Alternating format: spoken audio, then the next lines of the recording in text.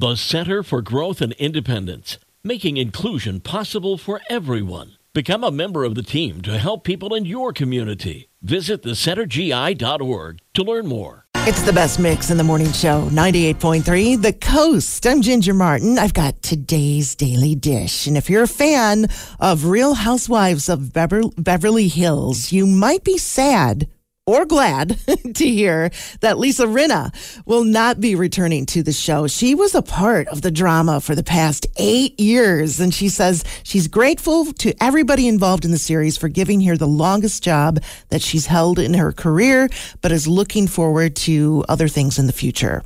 Nicole Kidman is back in another TV series. She's joined the cast of Lioness. This is a show based on the real-life CIA program, and if you're interested, you can catch that series on Paramount Plus.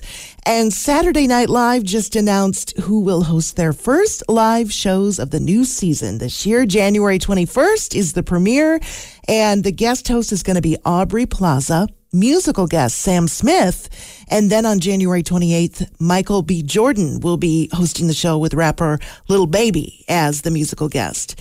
You're up to date with your Daily Dish on 98.3 The Coast.